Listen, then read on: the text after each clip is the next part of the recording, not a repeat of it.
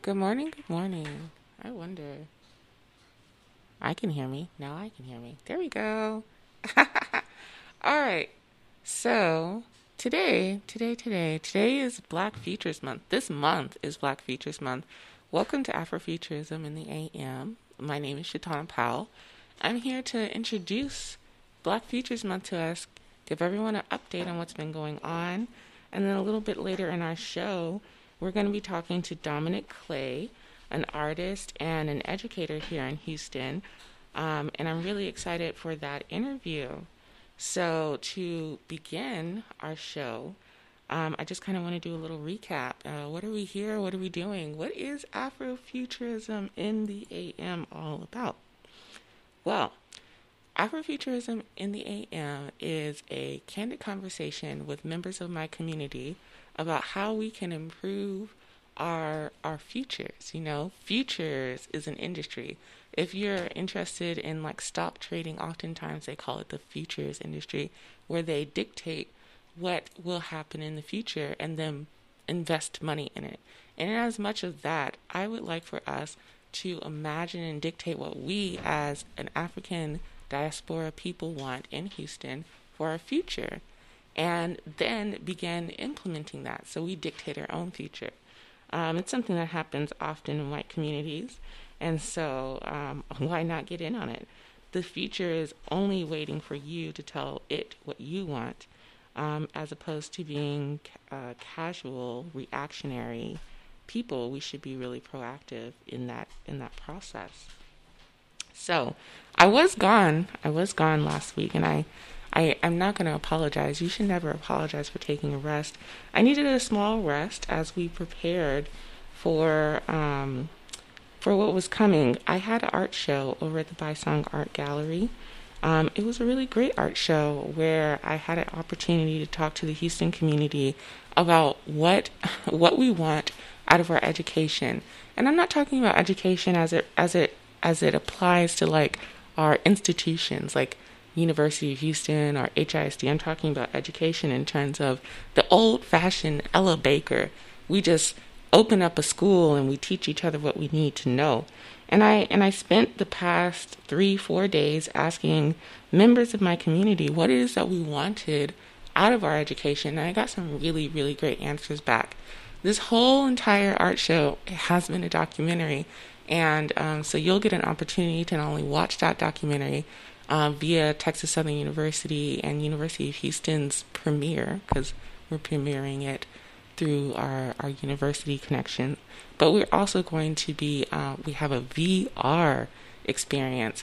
VR, for those of us who don't know, is called virtual reality. We have a virtual reality experience where, because it's the pandemic and not everyone could have come to the show even if they wanted to, you'll have an opportunity to just put on some VR goggles and walk through the show. And as you walk through the show, you'll be able to see and hear all the people talk about all the things. And so I think that's the best way to introduce Black Futures Month. Now, I call it Black Futures Month because originally it was called Black History Month. And the problem is that we always only got like our people, our well-being, our health, our history, our stories only got attention as long as it was related to the past. So in the past, when we had Black History Month, we would oftentimes talk about enslavement, or we would talk about the civil rights, or we would talk about any number of things that weren't especially contemporary and didn't have any contemporary problems. Like every year, every day, we are learning, changing, and doing new things. And so, like about 2 years ago, we as a people, we rebranded. We made a pivot. We rebranded Black History Month as Black Futures Month. And I don't think there's anything wrong with that because the future also includes our history. If we don't know where we're from, if we don't know what we've been through, how can we plot our future? We really can't. So, just like I said, the format of our show is our first show, I just give you some statistics, give you some facts for us to chew on. And then after that, we talk to the community because I always want to learn from my community. And then after that, we kind of wrap it up in a nice little bow and make some conclusions. So let's get into it. What are some facts when it comes to the Black future? First and foremost, I want to talk about this idea of technology. I mentioned virtual reality, and virtual reality is just one of the many technologies that are available today that can either aid us in our plight or hurt us in our plight. So another one of these revolutionary technologies I want everyone to know about is facial recognition. Maybe you've seen it online where basically your phone can recognize your face. So I wanted to tell you a little bit about that. This is something that I was super interested in, so I thought you would want to know too. If my phone will work with me, not against me, work with me. Facial recognition technology is improving by leaps and bounds. Some commercial software can now tell the gender of a person in a photograph. When the person in the photo is a white man, the software is right 99% of the time. But the darker the skin, the more errors arise. Up to nearly 35% of images for darker-skinned women, according to a new study, shows that the technology isn't working along the lines of race and gender. These different results, these very largely disparate results, calculated by MIT Media Lab, shows how the biases of the real world can seep into the artificial intelligence of the computer systems that inform our facial recognition. So, our technology, even though it's a brave new world, we already know that the internet is skewed towards whiteness. A lot of the problems that we are having in the Trump era was how white supremacy and white supremacists were using the internet to recruit and grow their white supremacist movements, right? And in that same line of thought, like white people and white men specifically have been pioneering these new technologies that are now charting our future. And so, along with the biases that come with white people and white supremacy, those biases are reflected in the things that they create. So, one thing that was just so alarming is facial recognition software is used by the police. It's used by many different countries and companies. And if your facial recognition software is very, very skewed towards whiteness, where it's 99% correct when you're a white male, but only, 35% correct when you're a black female, that means that, the rate at which we are targeted will continue through this new future that white people have charted. So when we're talking about the Black future, it's being aware of that and learning how we can combat that, right? What else is there to be about the Black future? Is the Black future all about negative things? I don't think so. The future for me is always really bright. And one thing that I was super, super inspired by in researching the Black future was conversations by a woman named Tara Reid, who runs this company called Apps Without Code. So Tara Reid is all about making sure that people who have no expertise in coding can make an app. So, think, what is an app? Sometimes maybe we don't know what an app is. I think we all know, but just in case. An app is an application on your phone. So sometimes when you get a new phone, you already have apps preloaded into it. That includes Facebook and Instagram. Those are apps. So Tara Reid is just like, Black people, we might not have strengths and skills in coding, but we actually really don't need those skills, because today the future is bright. You can make an app without having any knowledge of the coding software. It's really as simple as going on to her program called Apps Without Code, where it talks you through making an app in plain English, as opposed to having to use HTML or any coding language. And I found that to be revolutionary. Imagine if Black Lives Matter had an app. It would make it so much easier. Imagine if you didn't have to get on Facebook in order to connect with people. You could just make your own Facebook. That is revolutionary, isn't it? and it's actually 100,000% possible. So that's something else that the Black future has for us, just waiting for us to grab onto it, right? But there is some real problems when it comes to Black people adopting this technology, especially, like I said, because white people and white men specifically have been pioneering this technology for a long time. Recently, a Black woman from Google went on to talk about the racial inequalities that she experienced as a Black woman working in Silicon Valley. Here are some things that I wrote down. The problem of racial inequality, especially the mistreatment of Black employees at technology companies, has plagued Silicon Valley for years.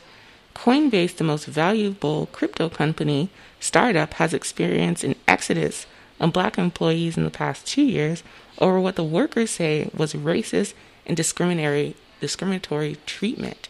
So I know Coinbase isn't the only one. There was another one that said, researchers worry that people who are building artificial intelligence systems may be building their own biases into the software, right? So not only is the actual workplace toxic for Black coders in Silicon Valley, but the actual product is going to be very, very biased for Black people. What else did I write? It says researchers are looking at how we can solve this paradox. So we sought to make sense of our unique paradox. We have never been more empowered, and yet in many ways we have so much more ways to go. We're still disenfranchised. Social media has granted Black folks a platform to tell their stories, but it has also made us subject to new brands of surveillance and unprecedented co-option. So how do we combat this? How can we find innovative ways to define ourselves for ourselves without the creature and the erasure and the deterioration of ourselves on the internet? These are the conundrums. And I don't think anyone has to have the answers immediately, but being aware of the issues on the horizon as it applies to technology and innovation in like this small way, I think is really important when we're talking about the Black future. So, some things that I'm thinking about, even as I just read all of that, is a lot of times, especially in the conferences, like I said, I just got done doing a Black Speculative Arts Movement conference here in Houston at the Bysong Art Gallery. And a lot of things that we assume are the future is often a mistake. Like the advancement of technology, we associate very closely with the future. But technology is just a machine, right? And the mechanization of our environment is a toxic feature. Just to kind of give you a historical context, Black people were brought to this country so that we could work as enslaved people. And then slowly but surely the cotton gin was invented.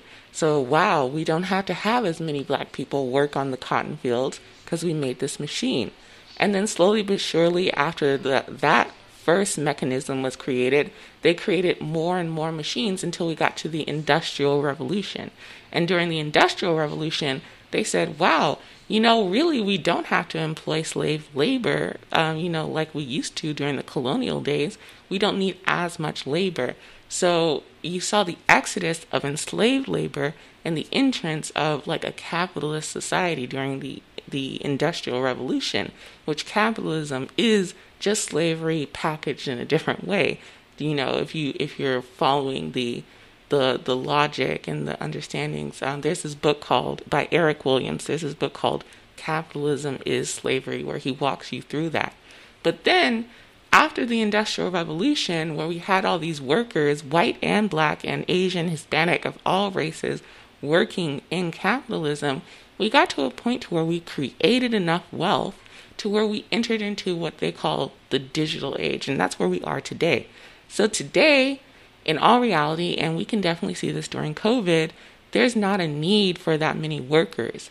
How many times have you walked into a store and there's like 2 people working, but like 5 machines? Like this is seen in Walmart or Target, where they have like all these self-checkout machines and only like two people actually working the floor.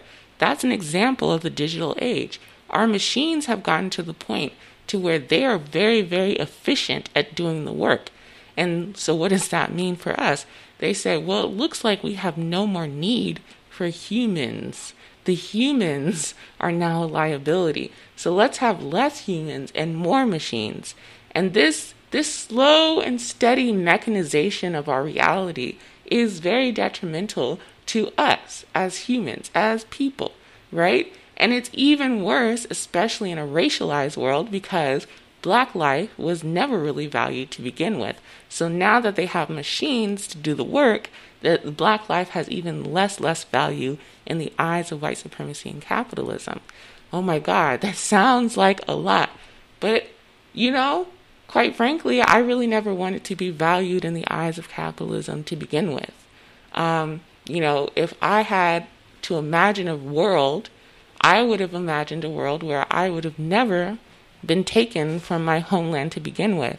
So for me, and I know I have a very specialized point of view, I don't feel like this is especially a bad thing. It's an opportunity for innovation. It's an opportunity for innovation. So then the question is, how can we innovate using the tools that we have today to build the future that we want? In the previous shows, we were talking a lot about what is the future we want. What is our radical imagination bringing us to as far as conclusions of as far as like what are we creating? And some of the answers I've gotten are I dream of a world where I don't have to work. Where I can wake up and not feel pressed. Where I don't have to feel stressed. Where I can wake up and just be. Now that's a radical imagination. And considering all the things that we know about the world, that's something that's completely grabbable. Like we can grasp onto that. If we just design that, imagine designing an app that becomes so valuable for our community that we don't have to work. It happened for Facebook. It happened for Google. Why not us? And then I can already hear the devil's advocate on my shoulder. There's already something like that. You just named it. It's Facebook and Google and Instagram. There's no space for us. And when you start talking like that, you're closing yourself off to possibilities. We're talking about the future here. There's something else that I want to bring to everyone else's attention. And it's this video I saw on YouTube called The Next 3 Billion Users. So us here in Houston, we're in the West, we're in the United States. The West is comprised of Western nations that includes Britain and Europe. We're in a very small minority of people who have been on the internet. Where the world isn't really on the internet yet. The internet is growing and more people are getting onto the internet, but by and large, there are over 3 billion people who will be getting onto the internet in the next 20 to 30 years. And when you ask yourself, who are these 3 billion people? Gosh, that's a lot of people. Who are these people who are going to be getting onto the internet in the next 20 to 30 years? Well, these people are all from India and Africa. And if you know a little bit about yourself, you have been taken from Africa. These are all black and brown people. These are our kin. These are people of our diaspora, and they are the ones who are going to be entering into this internet space. And when they enter into this internet space, what are they looking for? Well, that's a good question. When you enter into the internet as a black person, what are you looking for? You're looking for things that interest you. What interests you? Usually things that interest black people or other black people. Black Twitter. You get on Twitter, you're looking for other black people so you can, clap back at white supremacy or clap back at things that you feel like you need to talk about. That's how Black Twitter became a thing. When you get on the internet, on Facebook, what are you looking for? You're looking to see what other people in your community are doing. So when these next 3 billion people get onto the internet, what do you think they're going to be looking for? They're going to be looking for us. So I just wanted to say that to let you know that there is nothing but opportunities, right? We have the opportunity to grow something that our diaspora can use to build. And that is something I want you to think about as we go to our break, right? What is it that you want to build? Because I guarantee you have the resources to do it. And there is an audience. There is a burgeoning audience for it. And they are getting larger, and like our audience is getting larger and larger and larger every day. I know that technically when we think about ourselves in the West, we always think we're a minority. But you forget that Black people make up a large share of the human race, of the human population. Africa is so large that it's incomprehensible. It's so large that when map makers make maps, they actually shrink the size of Africa to trick your brain into thinking that Africa is smaller than it is. Africa can fit all of the United States, all of Canada, all of South America in it, and even have a little bit more room to grow. The numbers of people who live in Africa is astronomical. So when you say to yourself, Google has it, that's a lie. Because the only thing Google got is your information. And they're using that information to target you. And so we should always be asking ourselves, how can we make our lives better? How can we protect ourselves? And that definitely goes towards thinking about what you want to create for the internet so that you can welcome your brothers and sisters of the diaspora when they walk onto the internet for the first time. So I want you to think about that as I turn on some music. Let's see if I can get this right.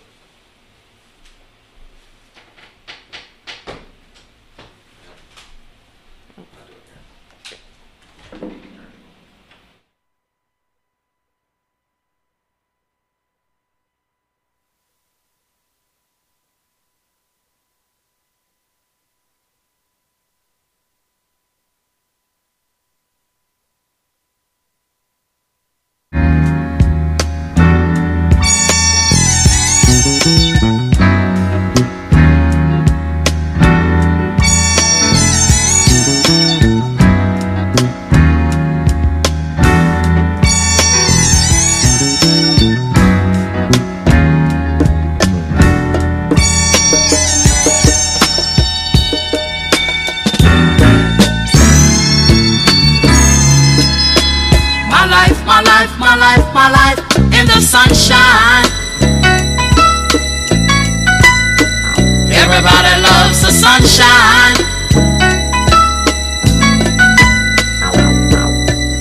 Sunshine.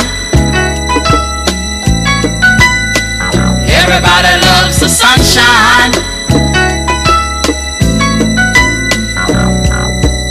Sunshine. Folks get down in the sunshine. Sunshine. Yeah. Folks get brown in the sunshine.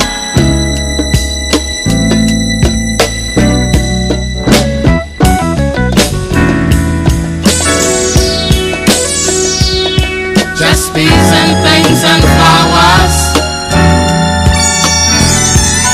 Just bees and things and flowers. Just bees and things and flowers.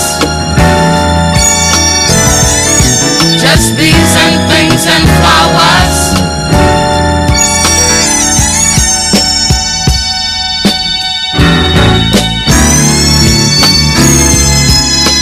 My life, my life, my life, my life in the sunshine. Everybody loves the sunshine. Sunshine.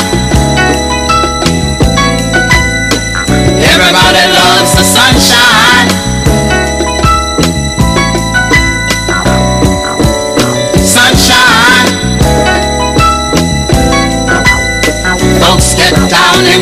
sunshine. Sunshine. Folks get brown in the sunshine.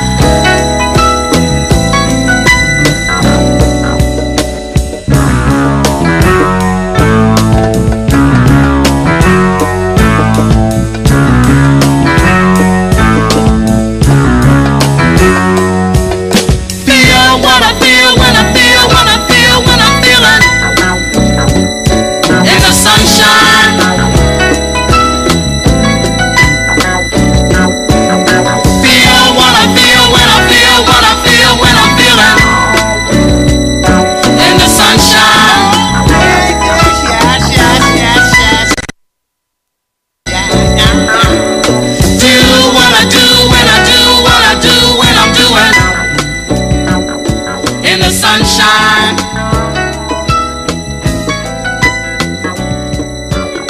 Do what I do when I do what I do when I'm doing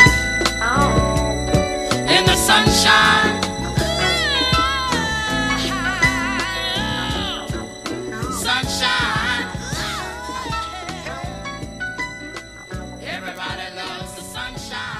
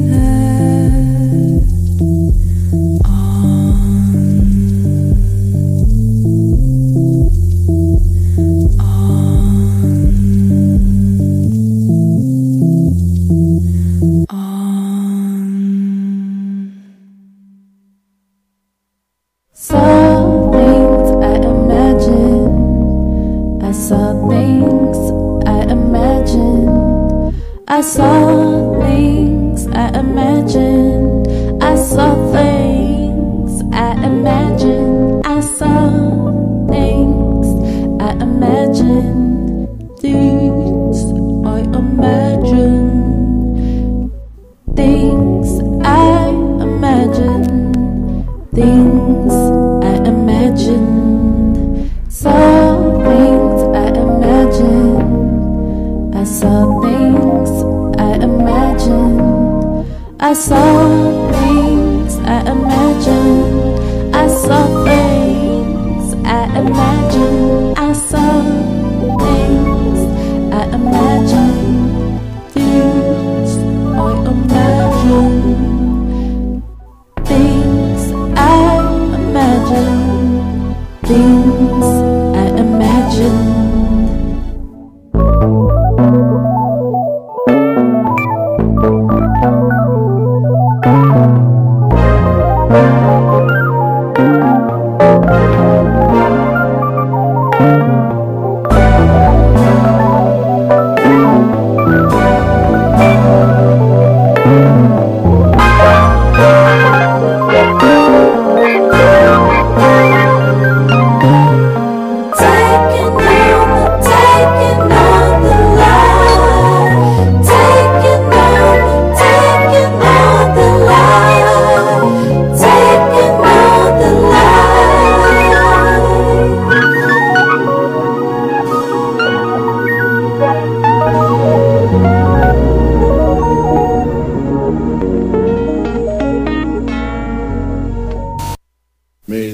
peace and love and perfection throughout all creation.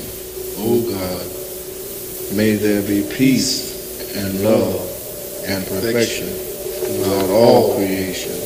O God, may there be peace and love and perfection throughout all creation. O God.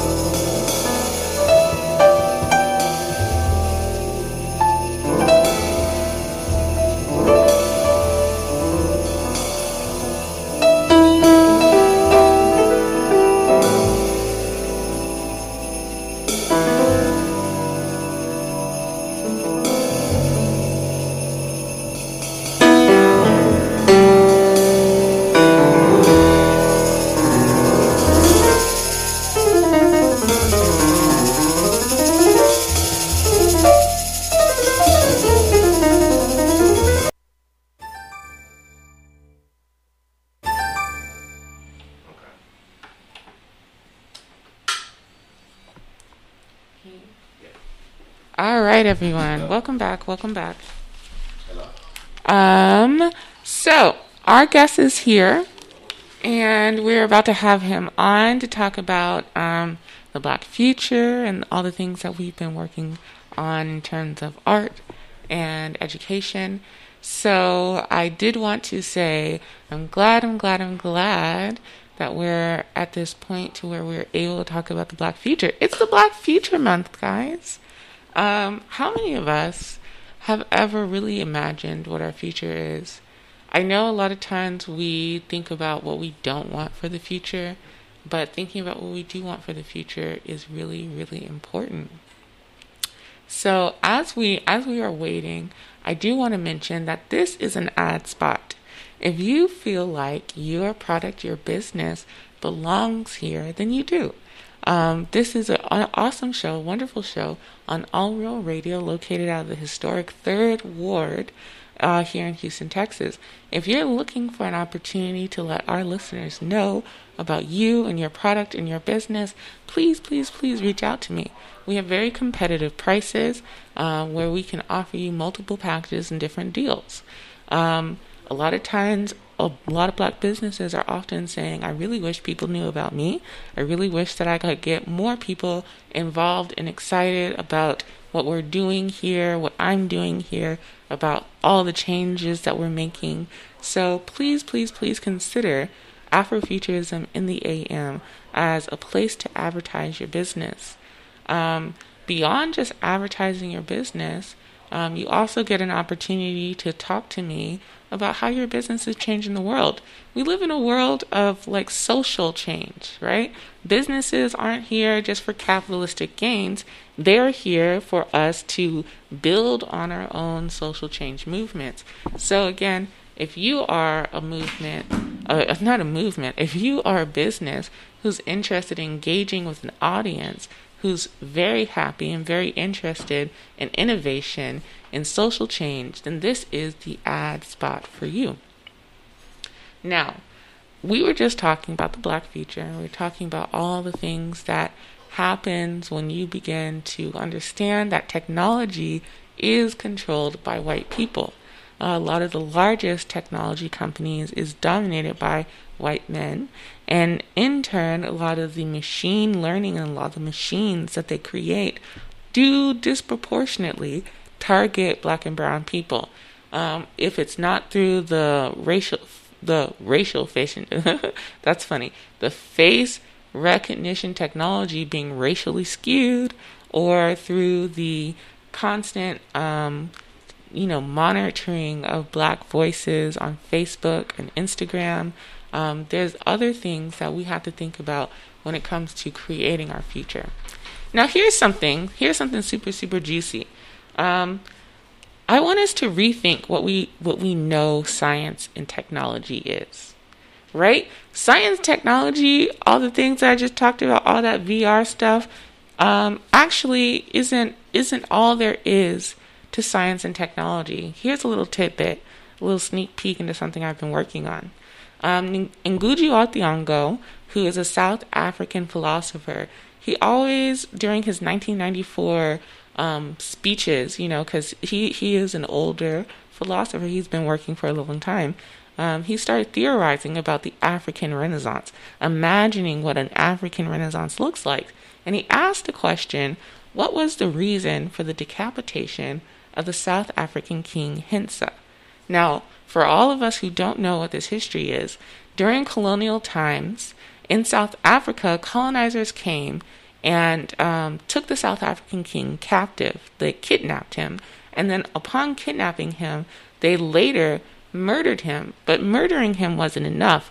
After they murdered him, they stripped all of his clothes, all of his jewels off of his body. But if that wasn't enough, beyond that, they then began to decapitate him and remove his limbs from his body.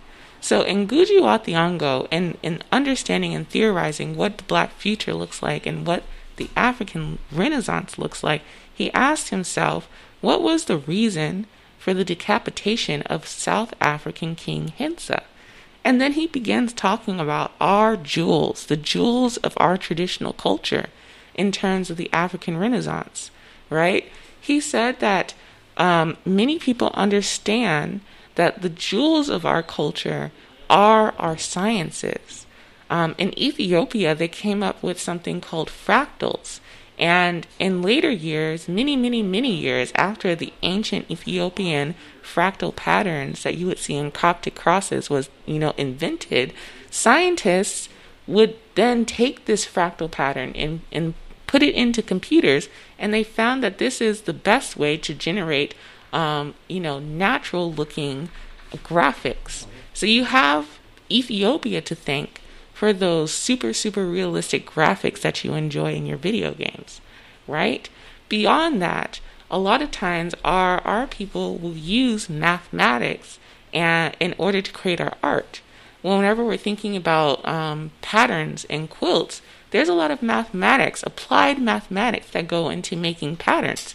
One example is the pinwheel symbol in quilts, which represents time. It's a traditional symbol that represents time. And so that's just another example. So everyone, our guest is here.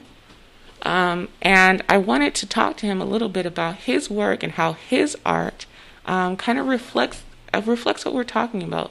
Reflects the black future, reflects how we can utilize art in such a way that it can increase human development without causing poverty and oppression. So guys, let's get a second for everyone to get set up. I'm gonna play a song.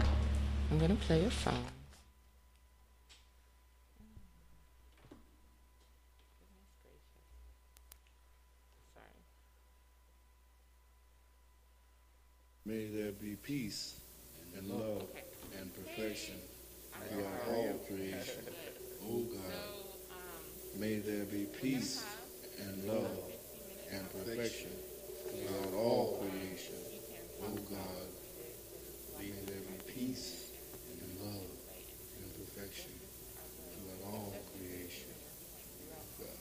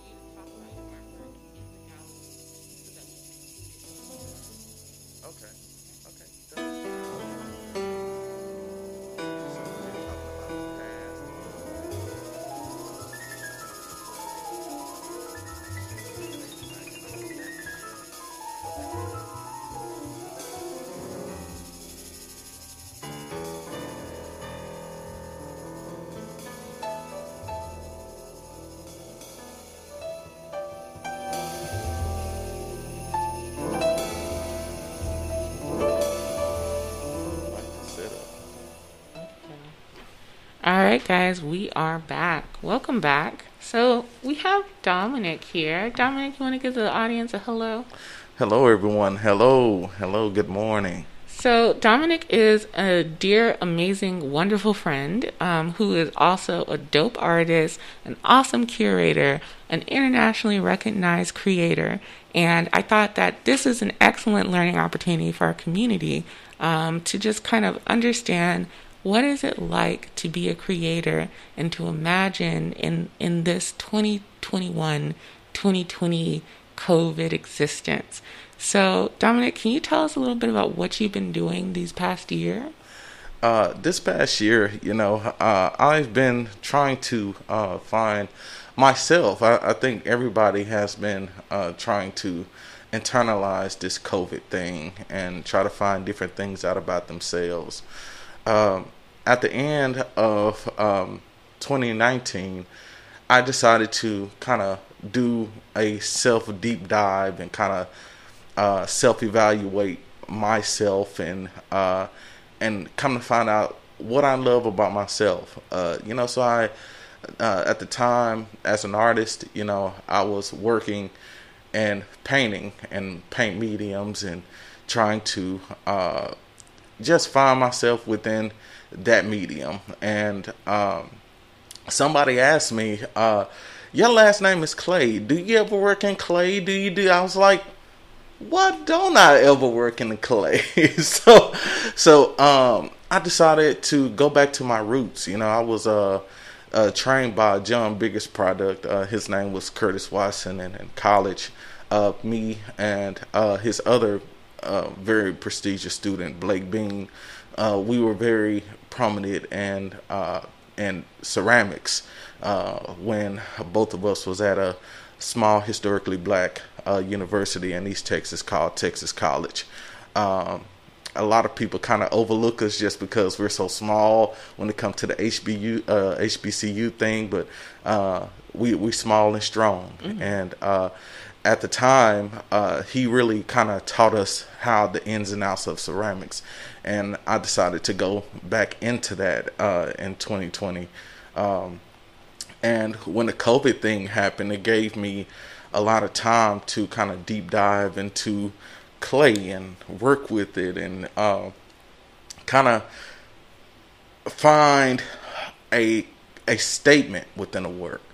And as I started playing with it, everything came back naturally, and I started doing these busts inspired by the African past and the African present and the African future. So when you look at my works, it's this mash of time periods and notations and motifs that a lot of people really love to see. Yeah. I know with 100% certainty, everyone who saw your Ife Was a Woman and the Homie and the tribute to the cultural critic and artist Phony, everyone was just, oh my God. We were just like, I can't believe such beauty exists and that we have it and that we didn't have to like pay $1 million for it. Everyone was just blown away. And for one thing, it reminded everyone who came into the gallery that we have the skills within ourselves to create and to create something beautiful that reflects us and that teaches us too. Mm-hmm. And that we don't have to go to someone else to learn. And I think that's the beauty of it, especially when you're creating art from an intimate place and from a genuine place. You're able to make the information that well felt. Because today, especially we're in the information technology age, we get information thrown at us every day, right? I'm sure a lot of people have heard of Ife. Mm-hmm. I'm sure a lot of people have heard of African gods and Orishas and everything like that. But it wasn't real until they came and they saw the sculpture and they said, "Oh my God!" Mm-hmm. And the thing that I was blown away with is how many like precious materials that were in the actual sculpture itself. Mm-hmm. Like when you look at it, you saw copper, you saw diamonds, you saw like gold pieces, and that was also something that I felt really amazing. Mm-hmm. So, you recently have begun teaching, correct? Mm-hmm. Yes, ma'am. So, like, can you give us a little insight on how you use art to inspire your kids? During our time, and like you said, this information age, there's a lot of misinformation that is out there. Just being clear about where I teach, because I want to represent. I teach at Cy Lakes High School. It's new to me, and I've been teaching all of this time. I taught at the Houston Museum of African American Culture, but I just wasn't called a teacher. So it came very natural. But when it comes to art and where we are, I try to use them art to unite rather than separate, and that's very stereotypical thing to say. But when we use art is meant to heal, and during the time of COVID, these kids are going through things at home. Okay, they are hurt. They don't know how to handle it. They already are teenagers in their adolescent years, and where they already have enough time, enough problems just growing up, and to add on them not being able to go nowhere, them not being able to socialize. You have some of the students who their parents not letting them go anywhere. Mm-hmm. They're sheltering them, holding them close to them. And I understand, and that's not me trying to pigeonhole the parents or anything like that. But all I'm saying is that they need art. They need a outlet to kind of use as a relief mechanism to let go of some of this anxiety that they have about COVID, about their grades, about them. A lot of them are graduating high school, and it's just so much. I had a niece back in East Texas. Her name is Jakayla. Hey, Jakayla. Hey. She actually didn't know if she was going to have a graduation. And I couldn't imagine being a senior, going through, how it is when you become a senior, you're trying to get out of there. But it seemed like she didn't think that all of those years would pay off with her walking across that stage. Mm-hmm. And she didn't know how important it was to her, and you can tell that it kind of impacted her brothers and sisters for them to get more serious about their schooling, because before COVID, she kind of took it for granted. She was like, I'm trying to get out of here, blah, blah, blah. But once COVID hit, she was like, oh my God, I can't believe that, I'm finally leaving like this. And it's just, I can imagine how I feel to be in school right now, as a student. So I try to use art to, all of my assignments and presentations are all about self-care and healing. I try to bring a lot of life coaching forward and try to find a way for them to kind of have some type of sponge to absorb their frustrations. And that's really what I've been trying to do this year. That's if there was a mission statement for me teaching this year, that's it, to spread love through art. I like that. I believe that there's no movement that if you cannot have a movement, you cannot teach if you don't center love. Because if you're doing it from any other standpoint, what are you really doing? Mm-hmm. The whole thing about our children is our children oftentimes are overlooked or are put in certain tracks that don't allow them to grow. Mm-hmm. And the statistics are, if you have one black male teacher, that can dramatically change the way in which you understand and approach your education. And so I just want to say thank you, first of all, for doing that, because it is true. You have always been a teacher. I remember the first time I met you, and there was an exhibition about, college football, and you had like the old cheerleading outfits. Yeah. And I remember like being in that crowd and just listening to you talk about like the importance and the significance of football in our culture, and just having like the kids just be like, wow. And then you're like, you see this outfit is super small, you know, because we used to be small. You know? And you know, just having those connections, because I think another thing that oftentimes doesn't happen is like our younger generation doesn't always get to hear the perspectives of our older generation. And we're definitely we're in a whole new age. Just like you said, like the kids during this time, they don't get to have that walk across the stage. Yeah. They don't get to take school for granted. You know, they can't be too cool for school. Yeah. You know? So what does that do to someone's sense of self? Yeah. You know, you have a lot of kids who are giving up, and I think that's unfortunate. And no, I don't take that. Like, you come in my room and you have this give up mentality. If you want it or not, I'm picking you up. You know, you probably be like, get off of me, but I'm gonna pick you up. And that positivity is something that I think that is gonna kind of propel me forward in this education thing. And I'm definitely thankful to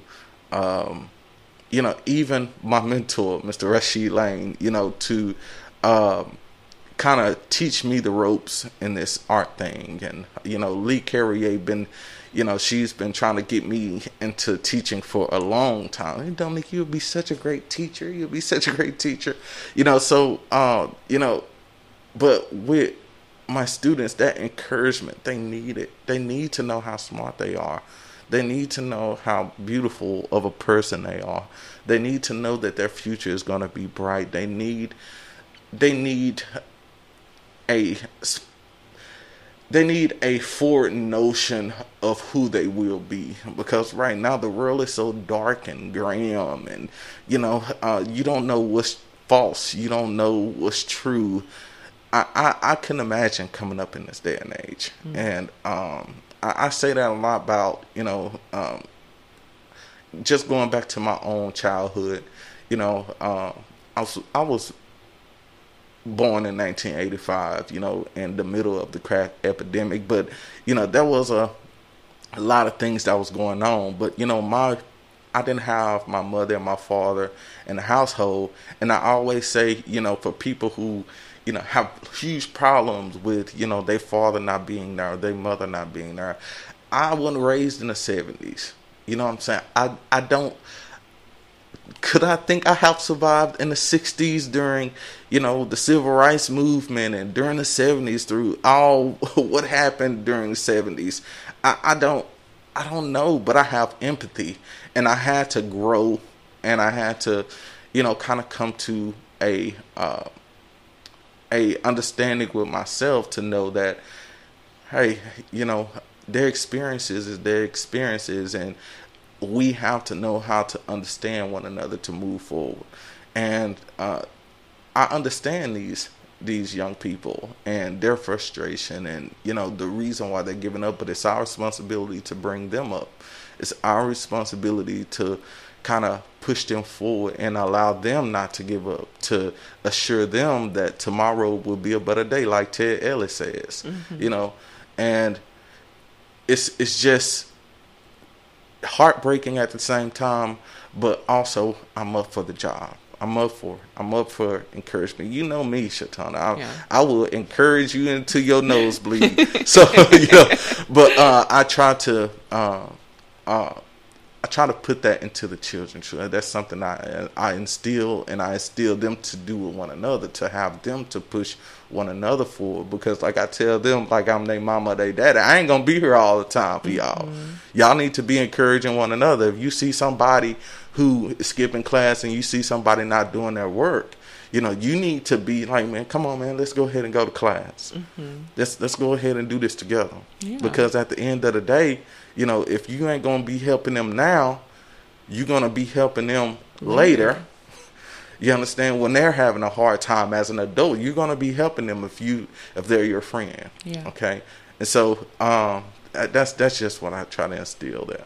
You know, I'm now 35 years old. You know, I feel like an old man sometimes, and you know, just seeing, you know, the separation of culture, even from, you know, I had to, like, for instance, I had a daily participation assignment for my class, which was an exit ticket. And, you know, I put a picture of Tupac. I say, name this artist and name a song by them. None of them know who Tupac was. I was like, but that separation can be astounding, but it's also a teaching opportunity. You know, I told them how, you know, they was like, who would name their son Tupac? Is that his real name? And I was like, yes. And with my class being mostly Latin descent, you know, I got an opportunity. It was a teaching moment. I got to teach them that Tupac was a revolutionary in Peru. Okay. And so, you know, so I made them look up who Tupac, the Peruvian revolutionary, was. So, you know, like those type of things, we have to be up for the job. We have to be up to teach them not just about, you know, academic stuff, but about the rural and the culture that one day they'll be a part of and they'll be participating with. Right. The phrase that comes to mind is, if not you, then who? And, you know, you mentioned your mentor, and this past couple of weeks has been really, I guess, it's really hit me differently. Because like every February I'm doing similar things, you know, with the conference. And the thing that I realize is that my mentors are no longer here. And it really is like, it is you who knows. And therefore it is you who must. Because if you don't, then, you know, our kids are not learning. Like, if not you, then who? Like, and I think that is something that in the past, I would have just been like, no, like, you know, I've always been the youngest. You know, you were born in 85, I was born in 89.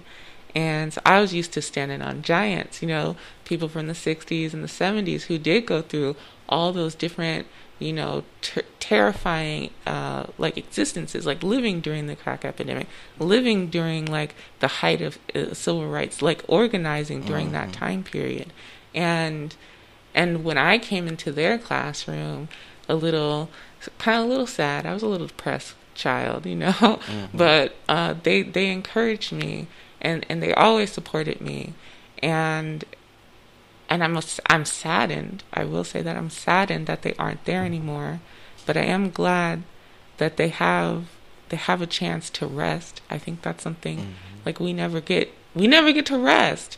And so it's like when your mentors pass on into another realm, you have to thank them for their service and recognize that it's now time for you to take on that mantle. And I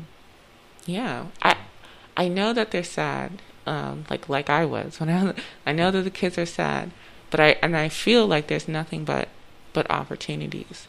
I opened up the show talking about VR. And about apps without code. This woman named Tara Reid is talking about how, you know, you don't have to know how to program a computer anymore. You can literally make your own app. And then we also talked about the next 3 billion users, because, you know, Google put out this YouTube video about the next 3 billion people coming onto the internet are Black people from Africa and brown people from India. And so, like, there's never a time for us to say, oh, I give up, because there's always something new around the corner. And our kids have the imagination. They can imagine things that we, quite frankly, I don't know, like we're not that young anymore. And so they can adapt things faster. They can imagine things faster. And by you working to encourage them, it gives me nothing but like bright sunshine rays just reaching across, you know? Yeah. Because I know that we have good things coming. Yeah. So I want to say thank you. And I wanted to close out our conversation by asking if you had anything else you wanted to say, anyone you wanted to shout out before we go. Well, I want to say this, you know, one day, a long time ago, a person cut a stone and put that stone, start stacking that stone and build the house. And then he said, hey, I don't have stone, so I'm going to take this clay and I'm going to see if I can put it out in the sun and see how strong it can get. And I'm going to build a house with that. And so I took that clay and I was like, I wonder if I build a big kiln and see, can I fire it to see what I can get. So I got a product. I got ceramic fired clay now. I got bricks to build my house. And so I took that same kiln and I was like, well, I wonder, can I melt down this ore and see, can I make copper? Okay, I made copper and I made iron. I made steel. Okay, I took all of those precious metals and I made a filament to make technology. Everything is culture. What are you going to participate with? What are you going to contribute to the culture? So, I tell people all the time, I watched, I think the film is called Malcolm and Myra with John David Washington and Zanaya. And I had a friend that was like, I don't like the movie too much. But I was like, you're an actor. Go out and make it. Go out and make your own film. Go participate in the culture. And especially, and I know that's a very catchy thing because of Robert Hodge and this collective for culture right now. But, really, really collect your own talent for the culture. Go forward and you participate. You participate as much as you can to build this culture and for us to be what we should be and live up to all of our potential. Amen. I think that deserves we're gonna lead the people with that. Okay. Thank you for coming. My pleasure. All right. So guys, we're about to close out and enjoy these few songs, and then I'll come back and say goodbye.